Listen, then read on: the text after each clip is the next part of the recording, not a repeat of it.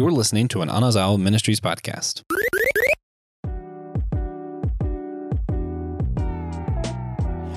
Hey girl, do you need a little love and thunder in your life? Well, today on Systematic Geekology, we're going to be talking about the god of thunder himself, Thor. And with that creepy intro out of the way, I'm your host for today's episode, the heartthrob of the Midwest, Brandon Knight, and I'm joined here today by the real Heartbreak Kid, Joe Day. Joe, on a scale of 1 to 10, how was that intro? That was probably an 11.5. That might, in fact, be the funnest part of us recording together is this game that we play of can Brandon pop Joe during the intro? And the answer is 10 times out of 10, yes. 10 times out of 10. The wrestling one, I still don't think I'm ever going to be able to duplicate. But that one, sometimes it comes to me. Sometimes it's like, oh yeah, this is definitely the gimmick we're going to run for this episode. And then sometimes I'm just like, do you like geek stuff? Well, today on Systematic Geekology, because sometimes it's, yeah, whatever. Anyway, today we're going to be talking about Thor. This is the 4th installment, which makes Thor the first solo Marvel character to get 4 films. The Avengers have 4 films, but this is the first solo character to pull off 4 movies. Joe and I are a couple of DC guys. We know a thing or two about gods and monsters, so this should be fun. When it comes to Thor, for me, my biggest exposure to the character is the MCU. That's really what I know this character from, is Chris Hemsworth's portrayal. I'm familiar with classic Thor, and I really like classic Thor. With the Donald Blake, he's a scientist or a doctor, finds a magic cane, he hits it on the ground, and he becomes the mighty Thor. I kind of like that. It kind of reminds me more of Shazam, who is one of my favorite characters from DC. Overall, though, I'm pretty unfamiliar, and sometimes I wish that there was a whole podcast just devoted to the mighty Thor and taking us across the Bifrost and explaining all things Thor to me. Joe, what's your experience with this character? So this is one of those random characters that popped up into the zeitgeist for me at a young age because growing up, I would go with my father to clear out estates, getting them ready for like estate sales and things like that. And so we would happen upon boxes of comics sometimes and things. So I have random like old comics I've gotten a chance to read, and Thor is one of them that this guy that just turned into another.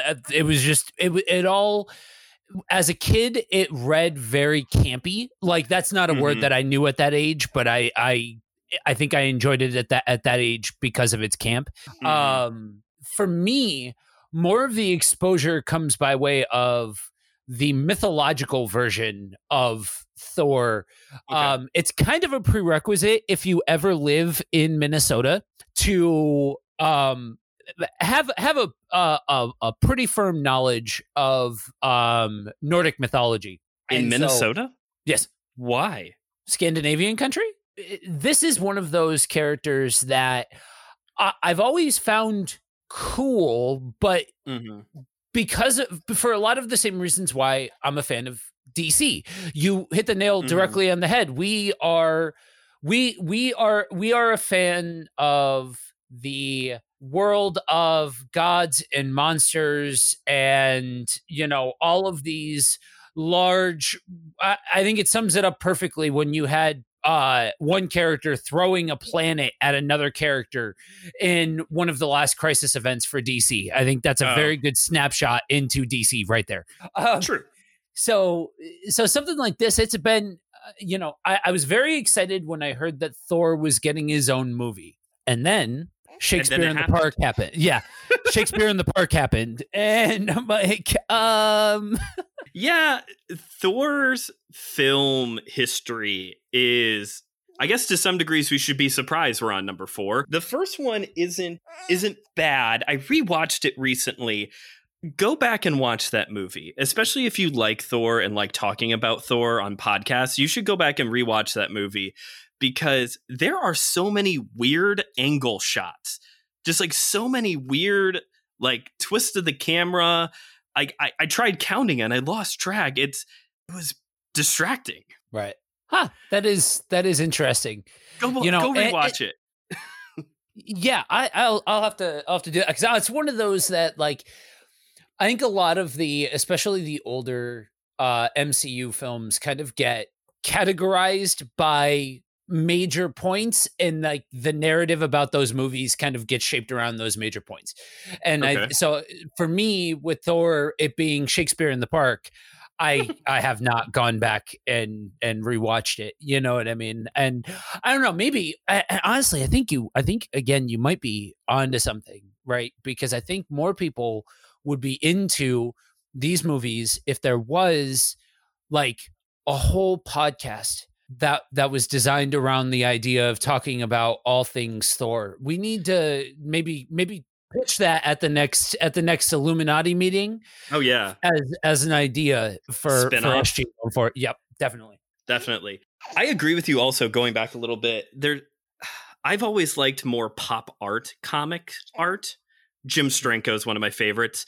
And so a lot of Thor covers, I might not have a lot of Thor comics in my collection, but I have stopped at the comic book store and admired plenty of classic Thor covers because they are just colorful and bombastic. And there's Thor and another god and all these colors and a rainbow bridge. Where's the rainbow bridge from? Is that actually Norse mythology? Like, I don't know. Again, that podcast would be helpful. Thor's movie history is a bit spotted because not only do you have the first Thor movie, but you have, for my money, the worst MCU movie with Thor: The Dark World. That's accounting for Iron Man 3. That's accounting for The Eternals, which I thought was the most boring movie I've ever seen in the theaters. And I saw Batman versus Superman in the theaters. Thor: The Dark World. And here's it's been a while since I've seen it, and my wife and I were rewatching the MCU right now, and we're almost there. We just finished phase 1, so we're on the peak of getting to this one in phase 2. The thing about this one is I think this movie suffers a lot from, this is when Disney is starting to put hooks in. Disney acquired Marvel for the Avengers. The Avengers is the first movie that at the very end, you got a little Mickey Mouse emblem at the bottom of the screen. I think by Thor: The Dark World, this is when Disney is trying to mess with the formula a little bit and make it a little bit more funny, a little bit more of a family movie, and it just falls flat on its face. They pick it right back up with Guardians of the Galaxy and Ant-Man, but it is a huge miss for me when you get to Thor: The Dark World. Yeah, so Thor: The Dark World is one of those movies that I think you're dead on the money. You know, that movie had the opportunity to be something special in the eyes of guys like us. I think this could have been the entry point in a lot of ways for DC fans to come over and to see something that they could enjoy, relate with, like something that resonated with them, that sort of thing. Okay. But yeah, it was too busy trying to serve other masters in order for it to be as effective as it could have been. You know what I mean? Like, ultimately, for me, a lot of the problem that I have with Thor movies in general, but certain types, I don't know, certain pockets of the MCU and different things like that, like these different mediums, is I don't care. Why do I care? I mean, to begin with, I'm not the right audience because I didn't like, yes, I grew up with with those covers, like those comic books. I honestly enjoy those types of comic books as well, like those covers, for a lot of the same reasons that I do like Silver Age Flash when it was Barry Allen and all of that, like that same kind of styling and color and vibrancy and all of those things. But as far as like following the story and tracking with it, I would really benefit from a podcast about these things because I didn't go through and follow through the comics and read through year after year after year and all of those kinds of things. So when I get to these kinds of to these movies, I just simply don't care. All like these things are happening, and you have not set anything up past either, we're trying to throw this storyline out there to capitalize on a thing, or we want to start throwing more characters out there because they're from the comics. But if I don't care, then why do I care that this character is making their appearance? Spoilers for how I feel about the upcoming Thor movie. All right. Well, we're going to work our way to it. I did think of a podcast. It's called iFanboy. And every week they review the new comics that come out. And so they have their favorites, but they read the main ones that everyone is supposed to read that we all don't read. And Thor is one of them. And their take on modern Thor comics as it stands right now is basically listener discretion is advised. Every series, Thor loses his hammer. He can't get his hammer. He isn't worthy of his hammer. And it's just one big commentary on male incompetence. So if anyone else has another opinion, let us know in the comments or on Priest of the Geeks Facebook group. Yeah. Then we get to the third. Oh, no, anything else? Nope. So then we get to our third film, Thor Ragnarok. I'm actually going to push back on something that you said in the Multiverse of Madness review. I think this is the first time that I've actually gotten to do a MCU movie episode. I did Morbius and I did What If, and I totally trashed the show that Josh and Dan liked. So I haven't been invited back ever since. But I'm going to push back on something you said, and we'll see what you think of it. You said with Multiverse of Madness that this was the first time that Marvel really let a director, Sam Raimi in this case, do his thing. Now, what's funny is actually I've met people who said that they didn't let Sam Raimi do his thing. And I'm like, what Sam Raimi movies are you watching? No. But I do think that I get both of these names wrong. Chloe Zhao, is that how you say the woman who did The Eternals? I think that's her name. I'm not sure. Her, Taika Waititi, I think I said that right, and James Gunn. I think they have been allowed to make movies their way. The only difference is that with Zhao, did not work.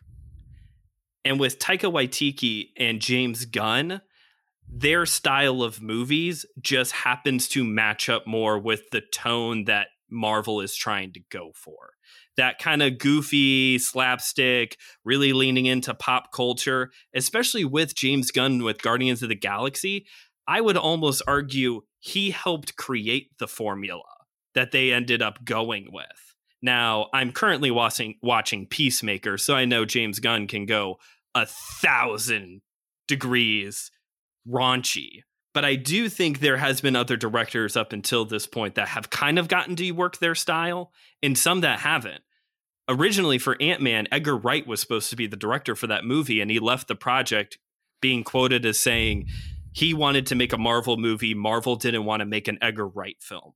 So there are certain styles that they don't want to go with because they don't think that it can match up. That's why chances are we're never going to see a Quentin Tarantino MCU film, nor do I want to. No. Maybe a Robert Rodriguez one if you give him the right handful of characters. Anyway, that's all I have to say. And we're now on Thor Ragnarok. Is there anything you want to say towards that? Yeah, I can absolutely see where you're coming from. Okay. I will say maybe it's more accurate to say that Sam Raimi's movie was the first time that Marvel allowed a director who didn't have a style that was naturally cohesive to theirs do their thing. Okay. Yeah, I don't know if I know enough about either director's filmography other than the major points to say whether or not they were given license to make their own movie, or if they were influenced by the mouse to make the movies that they, because James Gunn, most of what I've seen from James Gunn has been outside of that campy, family friendly, vibrant lights sort of approach. I feel like a lot of what I hear or I've seen out of him has been more of that raunchy side, more of that more Peacemaker, like horror, that sort of thing. Yeah. What was that not Superman movie that he did? I can't think of it Brightburn? now. Brightburn. Thank you. Couldn't think of the name of it. Yeah. So you're not familiar that much with Taika Waititi? Do I know him without realizing that I know him? I mean, you're not like every other millennial who is obsessed with What We Do in the Shadows. I've never seen that. It's not for me. I've tried twice. Yeah, no. And it's horror, it's comedy, goofy horror shot like The Office or Parks and Rec with that mockumentary style. It's got everything that I would want in a show, including a Mark Hamill episode. And it's just so dry. And I like dry humor. I love Bill Murray, but this show is so dry. Yeah, that does not sound enjoyable in any way, shape, or form. Which is probably why I've never seen it. But yeah, so I still think that if you're comparing apples to apples between either of those directors and what Sam Raimi created, what Sam Raimi created was an entirely different league. It was so different than what is considered Marvel, like what everybody knows to be Marvel up until that point, that like it, I don't know, like it almost feels like with Taika Waititi, he followed up on what James Gunn started. Absolutely. As far as whether or not James Gunn started that, I would have to go back and watch and all of those kinds of things. I could see it, but I think with the placement with Guardians of the Galaxy, that's the first time that the humor was really emphasized. That's the first time that pop music was really utilized. Up until then, when Paramount was doing the MCU, they were all AC/DC. Like, was AC/DC really popular in 2008? Like, it was all AC/DC music. But anyway, on to actual Thor Ragnarok now. Sorry about that major rabbit trail. I do agree. This movie is Guardians of the Galaxy 3, but instead here's Thor and Hulk. Yes. Yeah, that is a categorically true statement. And I remember when I was a 14-year-old boy and I liked 14-year-old boy things. Like this is a movie for 14-year-old boys. Like it's fine. It's fine. I like classic rock. I love Led Zeppelin. Like but that opening sequence was such a stiff turn into Deadpool-esque fourth wall breaking. True. That I don't know. Like it just went from 0 to 60 super quick, and I don't know. Like that style. That's not Thor. That was never presented as Thor. Don't get me wrong. I think it's great that they really started to turn away from Shakespeare in the Park, yes. But they took Thor and placed him into an already established archetype that James Gunn had built, and said, okay, this is now Thor. And honestly, my biggest gripe is, yes, it's a popcorn flick, and I can appreciate a popcorn flick, but you happened upon storylines from the comics that I'm actually a really big fan of. I really like World War Hulk. I really like there's a lot baked into that movie from a comic source standpoint, and I just don't think it does justice to any of it. And the problem is that so much of what was presented between that, Hela, everything, each one of those things were strong enough story points to make their own individual stories out of. And I know rights issues with the Hulk and so on and so forth. I get it, but it felt you try and shoehorn in so many different things that ultimately you just end up with something that's over bloated, and a lot of the flashy colors, soundtrack, and all of that, I feel like is just trying to make up for a lack of substance. I'm glad you brought up the rights issue with the Hulk, because I agree. This should have just been World War Hulk, Planet Hulk, something that would have been a lot more interesting. But Disney won't because of contracts and blah, blah, blah, Universal still owns the Hulk. So they can have him on loan to appear in movies, but he can't have another solo film without Disney shelling out a lot of cash, which is the same reason I had to go digging for this one, Joe. That's the same reason why we haven't seen Namor, because Universal owns Namor still. Because this whole time I'm like, this is classic Marvel to the extreme. Where's Namor? Yeah. And that's why it is so fascinating to me that Disney will shell out the money for Spider-Man, but they will not touch these Universal licensed characters. Honestly, I think that one is just by virtue of the fact that it's there is a upper echelon of characters. The top 3, and some expert out there could maybe tell me something different, but I would, off the top of my head, rattle off the top 3 IPs as far as money generators: Superman, Batman, Spider-Man. I'm if I was pressed to give you an order in which I thought they were lucrative, I would say from highest to lowest: Batman's, Spider-Man, Superman. But even saying that doesn't feel right, so don't quote me on that. But honestly, I think that's what it comes down to, is these other characters are not they are good accompaniment characters. It just so happens that Hulk happens to have a handful of super significant storylines that would work on the big screen and all of that. But my guess is that they don't see it as lucrative enough from a merchandising standpoint, which blows my mind, because just if I'm just saying, if this was the 90s, this would have already been done, because everybody and their mother would have had Hulk big foam fists. They would have just monetized that, and helmets, like, headgear, all of that kind of stuff. And there would have been kids beating the tar out of each other in the backyard everywhere. I'm just saying. And the 90s were a crazy time. And it's not like Disney doesn't know how to market a character to get them over. How many people love Groot now and have stuff with Groot on it? Right? They got a tree over, guys. Let's be honest. They got a talking tree that says one phrase over. They can get basically Marvel's Aquaman over. It'll be fine. It'll be fine. So we have this track record: Shakespeare in the Park, a dud, and then Guardians of the Galaxy Volume 3 starring Thor and Hulk. Why are we on Thor 4? Now, I know what the answer is.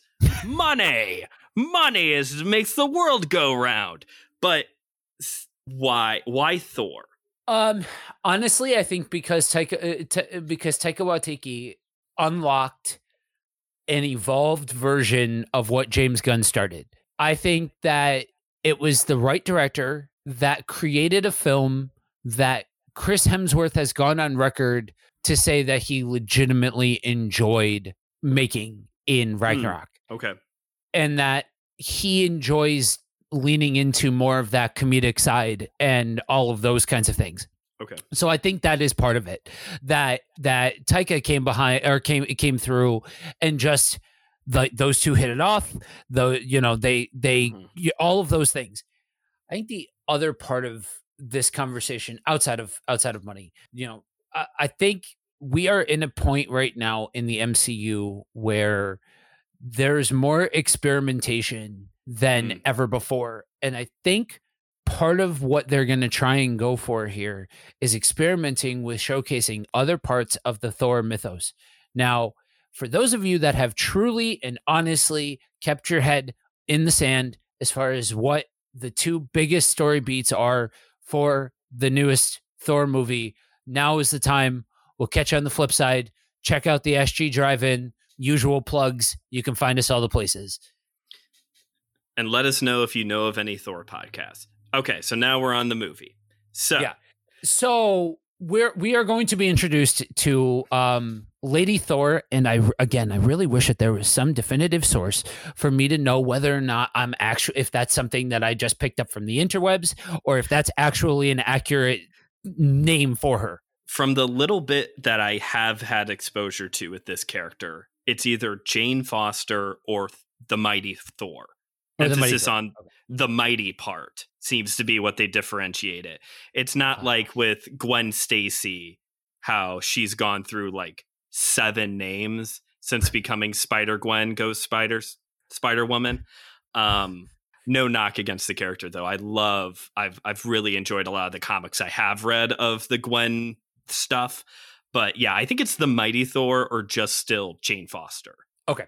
So the Mighty Thor is going to be in this this movie, and it is Natalie Portman. Praise God. We'll get there. The other side of it is Gore the God Butcher, starring Christian Bale. Okay. So I'm gonna start with the more controversial one, and then I want to give flowers to the one that's kind of going more under the radar because of the Mighty Thor. I don't care. I just don't like what it's not to me it's indifferent, and that in a lot of respects is worse than, don't get me wrong, I'm sure I haven't come across any, namely because I try to stay away from toxic fans and all of that. And we have a really, really good group here in SG.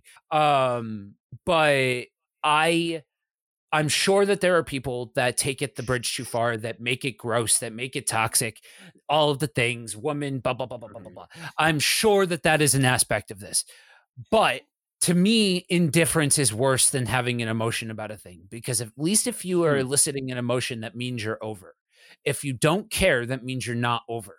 And I feel like this is a movie that's very specifically for Thor fans. So if there were to be people out there that were knowledgeable enough to, like, I don't know, start a podcast or do something like that, like really love Thor, you'd probably love the idea that this character that's a part of the periphery is now going to be a part of it. And honestly, I hope you guys get all of your hopes and dreams, get the movie that you want, and all of those things. Like I've got inherently no problem. The other side of this for me, when it comes to Jane Foster as a whole, is I am not a fan of Natalie Portman. I do not think that she is a good actress. I just don't. It feels like somebody trying to act. I don't ever believe her in any role that I've ever seen her in. Would you categorize her in the Tom Cruise group? 100%. Yeah. Okay. You know, except for with Tom Cruise, at least he's got some personality and some charisma. I think Natalie Portman knows how to do one thing, and she tries to do that thing just in different contexts. You know what I mean? But so those powers combined, that part of it, like when I saw the trailer for that side of it, I'm like, whatevs. You know what I mean? Like it is what it is. I knew that the character existed prior to this. I knew that she had taken over for Thor Odinson in the comics for a bit. Meh. I already wasn't reading Thor comics, so ultimately it bore no real significance.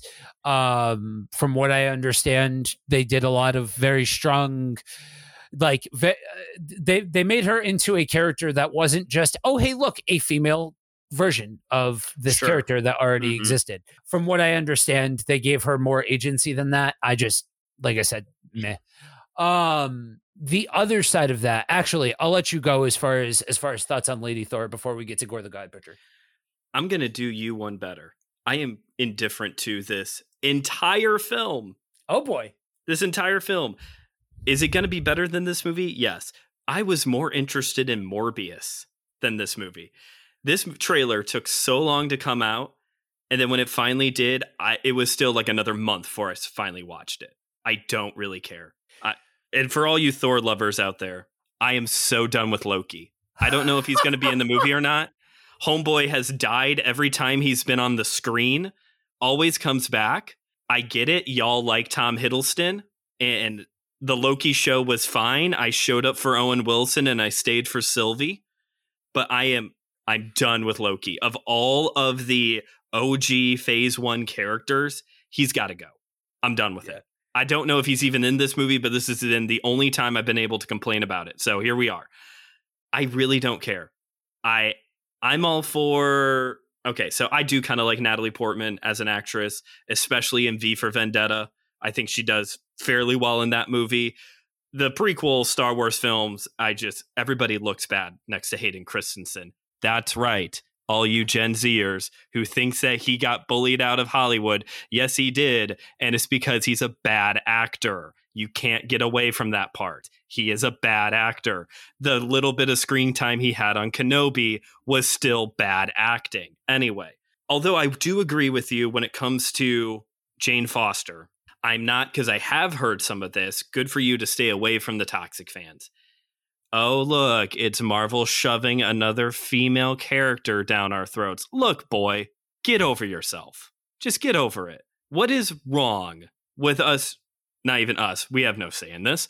What is wrong with a multi-million-dollar company trying to do what a multi-million-dollar company should do and make more multi-millions of dollars by putting out characters that are going to find people that are going to gravitate towards them? That's what they're going to do. Right. And so I want to echo that and say, you know what? If this is something that is a struggle, then ask yourself, why is this a struggle? Now, mind you, like I said before, we've got a really strong group here, so this is more of a, hey, let's rally together for the fact that somebody is actually saying this, rather than this being the group that needs the corrective statement. Right. But honestly, if you are taking this as a corrective statement, you're probably in the minority in our group. Like, we do have a very healthy community. Agreed. Marvel, coming at this as a DC fan, up until this point, Marvel does not have a Wonder Woman. They don't. Wonder Woman is the most over female superhero in comics. Period. Yeah. Hard stop. But thanks to the MCU, this has really put over Scarlet Witch. This has really put over Black Widow. They are working on putting over other female characters. I've kind of enjoyed Miss Marvel. It's very different, especially coming off of Moon Knight.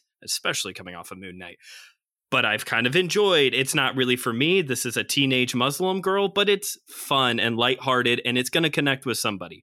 I thought the presentation of America Chavez in Doctor Strange was fine enough. Like, cool, here's a new character I know nothing about. But toxic fans, and I know there's not too many of you here, so I'm shouting into the void a little bit here. But man, toxic fans can really ruin a thing. Yeah, that's... So any problem that I had with America Chavez in Multiverse of Madness was not that character was just the vessel for Disney to be Disney. So my problem is with Disney. My problem is not with the character. You know what I mean? Like, it's a secular company that makes secular stories that for a secular world. And we're angry that they have an LGBTQ plus character. Come on, man. Like, everything you should be smarter than that. Yeah, not everything is for us. Not everything is for this mindset, this playbook, this whatever. Like, however you want to say that. Not everything is curtailed to a specific type of messaging. That's just a part of interacting with media that is in the world that we operate in and enjoying things, and not everything having to say this one specific message and all of that. Does that mean you agree with all of it? No, that's not what that means. But for me, it wasn't so much about, that messaging and the fact that they worked that in. It was the fact that, like, Disney be Disney at the end, and that the wheels came off of that movie at the end, and her character was the vehicle for the wheels to come off the movie. That's fair. But all in all, honestly, I hope that this, they do Lady Thor, or they do the Mighty Thor, and all of the things, and that she's able to be this beacon of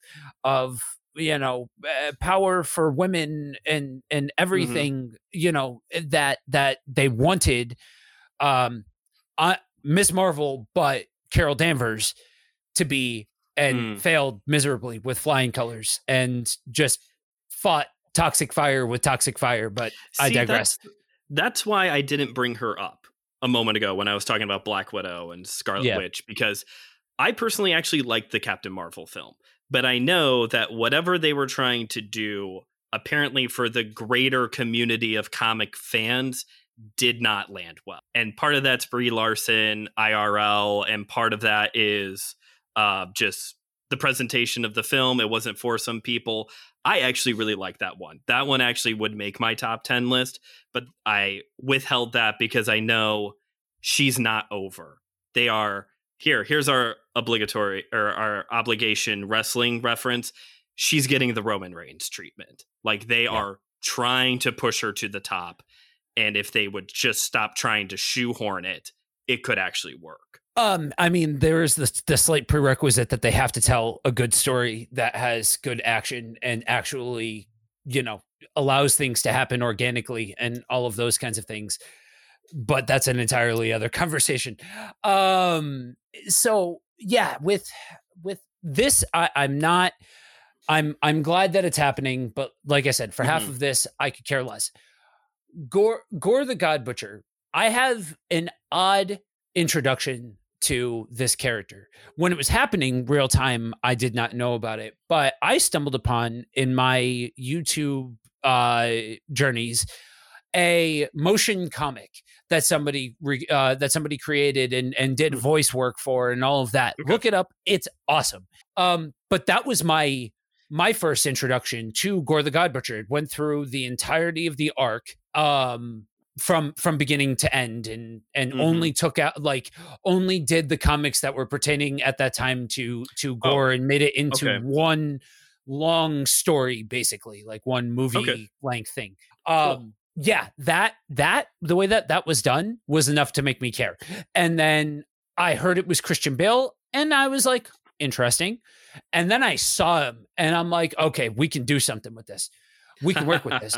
Like, this is something that like I really think could be awesome. And shocker of all shockers, when you get into it, it's all about the mythologies of these different gods in the Marvel universe. It goes into the pantheon of forgotten gods and all of this. Like, it gets deep into the mythological realm of Marvel.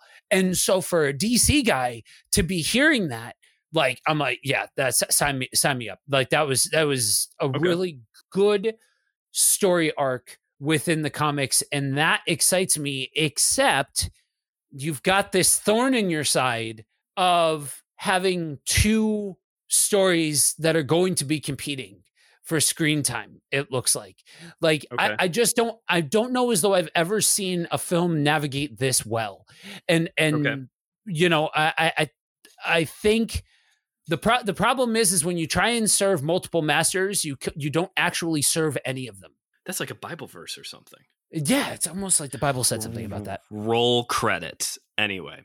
Yeah, I always forget that Christian Bale's in this movie. Again, I'm just so indifferent towards this thing. I've seen the makeup. He looks really cool. Yeah. Christian Bale isn't that big of a draw to me as an actor because the Dark Knight trilogy is overrated. I said it. I said it, Will. I'm coming for you, Will. He beat me to it. And I will... Please forgive me, for I have sinned. I have not seen all of American Psycho, which I know is like the Christian Bale movie. If you don't like the Dark Knight trilogy, I do know the VHS tape reference. The thing that I'm like, oh, well, that'll be kind of fun is, one, Chris Pratt's in the movie, which is probably going to be a minor part of having the Guardians of the Galaxy. I imagine they're going to be in it for like the first 5 minutes and then they're deuces onto our third movie where we're going to finally introduce Adam Warlock after 10 years of waiting for that part to happen. The part that keeps interesting me is that Russell Crowe is playing Zeus. I'm like, yeah, he is. Yeah, he totally would be Zeus. Liam Neeson and Russell Crowe would both be Zeus at some point. Yeah, that tracks. Absolutely. I did not know that. But yeah, so to me, this is a perfect opportunity to get into more of this extended side of the comic book storytelling in a way that hasn't really been explored in the ways that it could be. You know what I mean? I think a lot has been left on the table as far as this side of comic book storytelling. Honestly, in favor of more grounded storytelling. Like, yes, we've had Thanos. Yes, the Infinity Gauntlet. Yes. But I know enough about Marvel to say that in the grand hierarchy, there's a lot of rungs higher on the ladder than Thanos. And it can really start to get into some crazy stuff the higher you go. So, you know what character would bring me for this movie? I have a slight fascination with Beta Ray Bill. So there's this part of me that's hoping if we're going to expand all of the Thor universe more and get really deep into it, I'm really hoping for a Beta Ray Bill cameo, especially since in the Loki show there was an alligator Loki. So somewhere in the multiverse, he's out there. Fingers crossed. I'm hoping that the side pieces, Guardians of the Galaxy, okay, if they're going to be in it, fine. I honestly just hope that they are a vehicle for introducing Adam Warlock, because I am excited for Adam Warlock, because that gets into that God side of that higher end of things as far as Marvel goes. And I think that,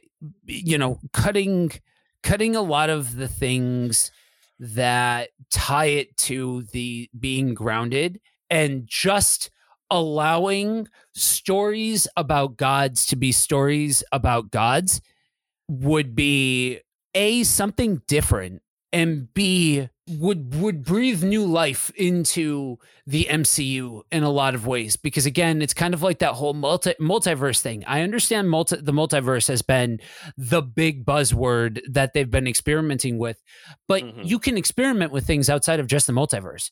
Like explore what it means for these different, gods to exist and different things like that. Like, allow for more experimentation, and for the love of everything that is holy, keep Loki out of it. That show was overrated. That show was not good. I said it. That show was not good. But I think that for me is, if I had to give my what am I hoping for out of this movie, that would probably be mine. But that being said, the one slight that I did hear going around about Jane Foster being in this movie is that apparently there's a large sentiment of people that think like you, that want Beta Ray Bill. They would rather have seen Beta Ray Bill get that spot rather than Jane Foster Thor. Again, I've seen Beta Ray Bill in some periphery stuff as I've, been exposed to different Marvel things. I don't have a lot of strong feelings one way or the other, so I don't necessarily care. But that has been the large complaint that I've heard. I would not change that. I would rather have both. Is there a universe where I can have both? Why is it always both and? Toxic fans, riddle me this. Why is it always and or? Why can't it be the same? It's the same thing. Also, I'm not like a huge fan of Beta Ray Bill. Again, kind of that periphery. It's just he's an alligator with Thor's powers. Like, everybody knows me well enough. If you've been listening to the show for a while, oh yeah, that's the type of goofy stuff that Brandon's into. Like, cool. Right. I'll take that nonsense. I will also say I would not be surprised if we also got an Eternals cameo, because I think after the results of the Eternals film, they're going to get the Taika Waititi, James Gunn treatment to try and salvage them, especially just based off of the only good part of that movie, the end credit scene when Harry Styles showed up. It was the tone was already so much different. Yeah.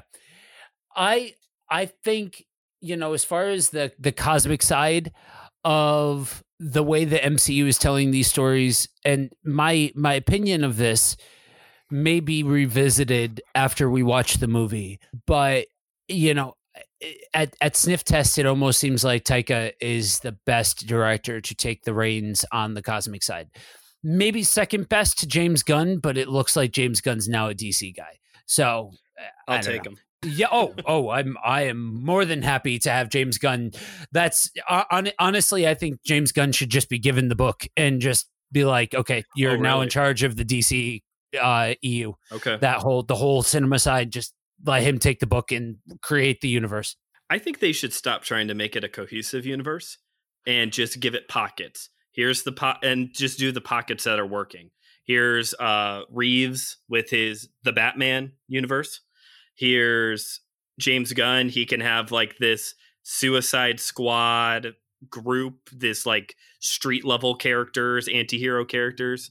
You can have the people who are doing Shazam, Black Adam, like that stuff's all kind of working, and just have these different pockets rather than one cohesive thingy. Yeah, it's almost like that's really how DC told their stories for like decades. You know what I mean? It really was not the Justice League wasn't the forefront premier team that it is now. At certain point, like it was very much isolated. Like Flash is in Keystone City or in Central City, depending on which Flash we're talking about. Superman's in Metropolis, Batman's in Gotham. You know what I mean? Like, it's not that we're saying no, they don't exist in the same universe, but that's not the first foremost thing in the conversation of it is a shared universe. You know? Yes. So everyone's got a territory. Yeah. And so I think with this, there's a lot of potential. I think if they let it be a popcorn flick, cool. I'll take it in the same way that I'll take Ragnarok. I'll give Ragnarok its flowers that it's more fun than some of the other alternatives within the MCU, but ultimately it lacks substance. I think it would be a little sad that given the major story beats that they seem to be going after in this movie, if it's non-substantive and just fun, I think in this one you count that as more of a net loss, like than you would with Ragnarok. I think it's a little bit more acceptable with Ragnarok to just have a popcorn flick, but especially if you're going to be. If the goal from a production standpoint is to extend out the MCU and to keep this thing going and to breathe new life into it, then I think that this is one of those movies you need to at least get some people on base with for all of you sports ball fans. Yes. Touchdown. No, I agree with that. And we'll start wrapping it up after I close this out here.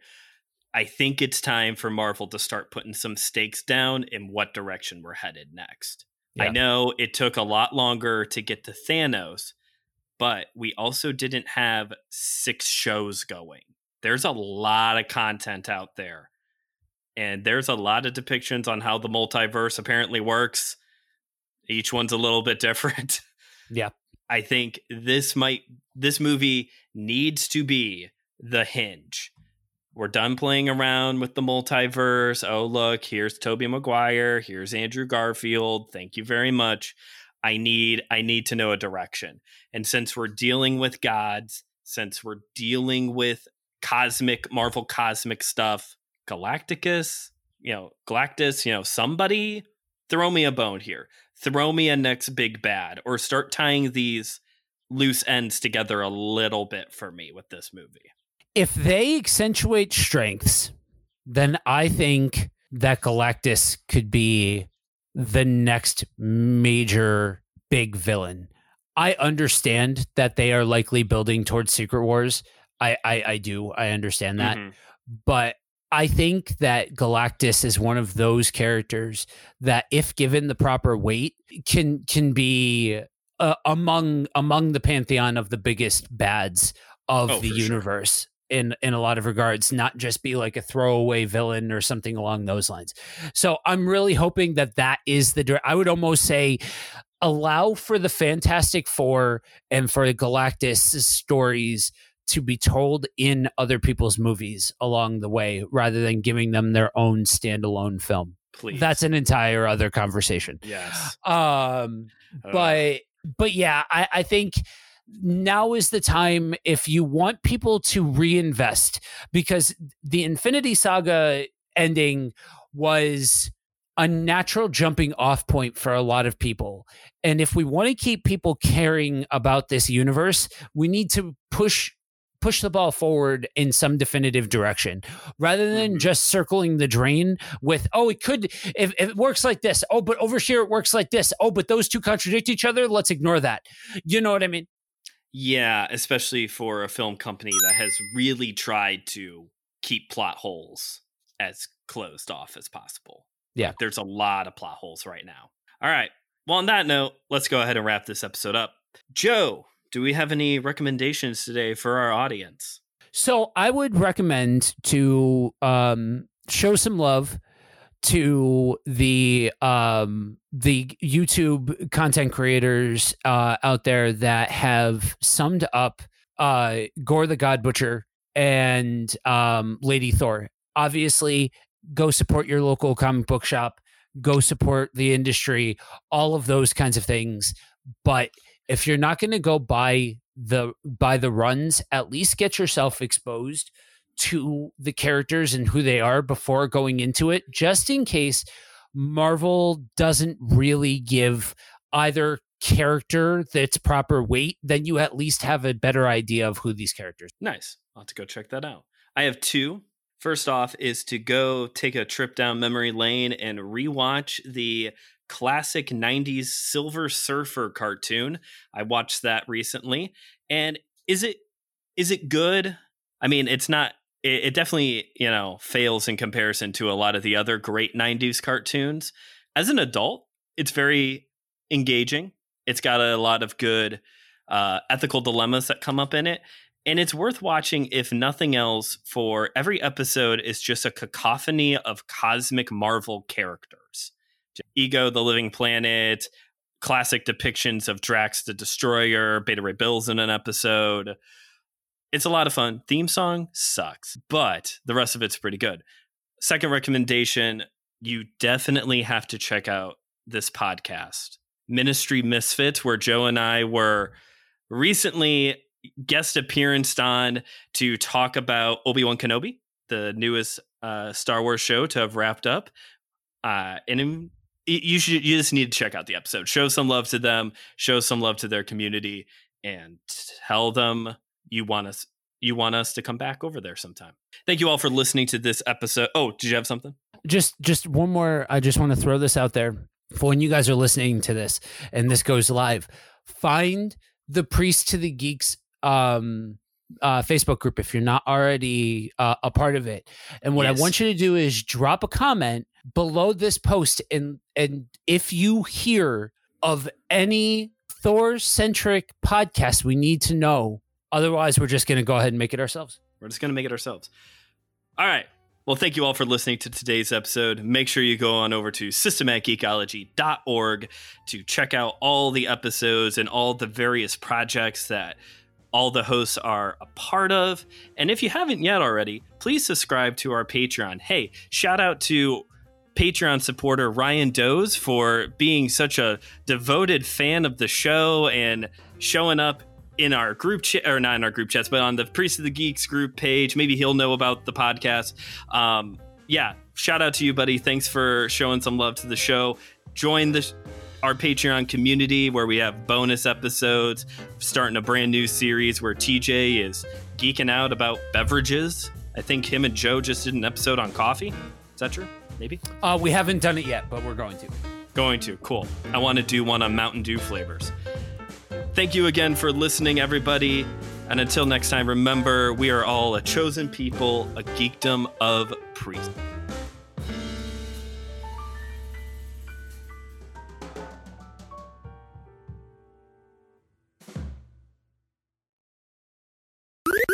This was an Anazao Ministries podcast. If you enjoyed this show and would like to learn more about our network, be sure to check out the Anazao Ministries Podcast Network.